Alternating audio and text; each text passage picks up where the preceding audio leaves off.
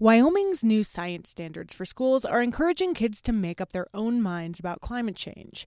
Recently, a group of Laramie middle schoolers tackled the issue of the environmental impacts of energy development in Wyoming. We handed off the microphone to young reporters Zarin Homer and Sam Alexander. 3, 2, 1, go! I'm Zarin. To understand how energy works, we built some wooden cars and put tiny solar panels on them to power their gears. And I'm Sam. Then we tried racing them. Here's our friend Zane. One of the solar cars looks like it's having trouble. One of the engines isn't working. Oh, Anna's started going again.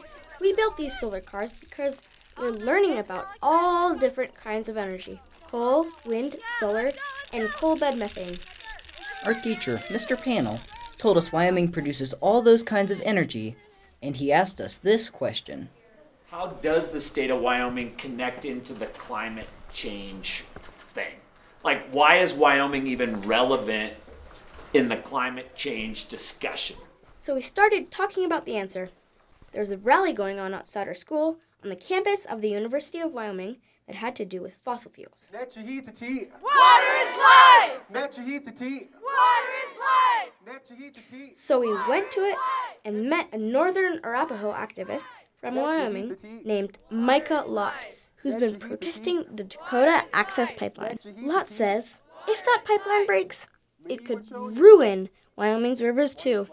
Water is precious, and we're nothing without water. We all need water to live. Can we all agree on that? Yeah. If you said today that your water was gross, you turned on the faucet and it started coming out yellow and black, wouldn't you want to do something about it? Yeah. Well, why don't we do something about it before it happens than when it already happened? After the rally, we thought, screw oil, screw fossil fuels. It's ruining our water and our air. Well, then we interviewed John Pope. He owns Well Dog, an energy service company. Pope agrees that bad technology like broken pipelines hurts the environment, and that's why his company is working to invent better technology. Pope says this is really important because nations with more access to energy have less war, less abuse, and less slavery. Places that have more energy do those things in a more enlightened way, no doubt about it. So that makes you want to create energy availability, right? The problem you have is energy availability also creates environmental destruction, right? So you have these two things that are in conflict.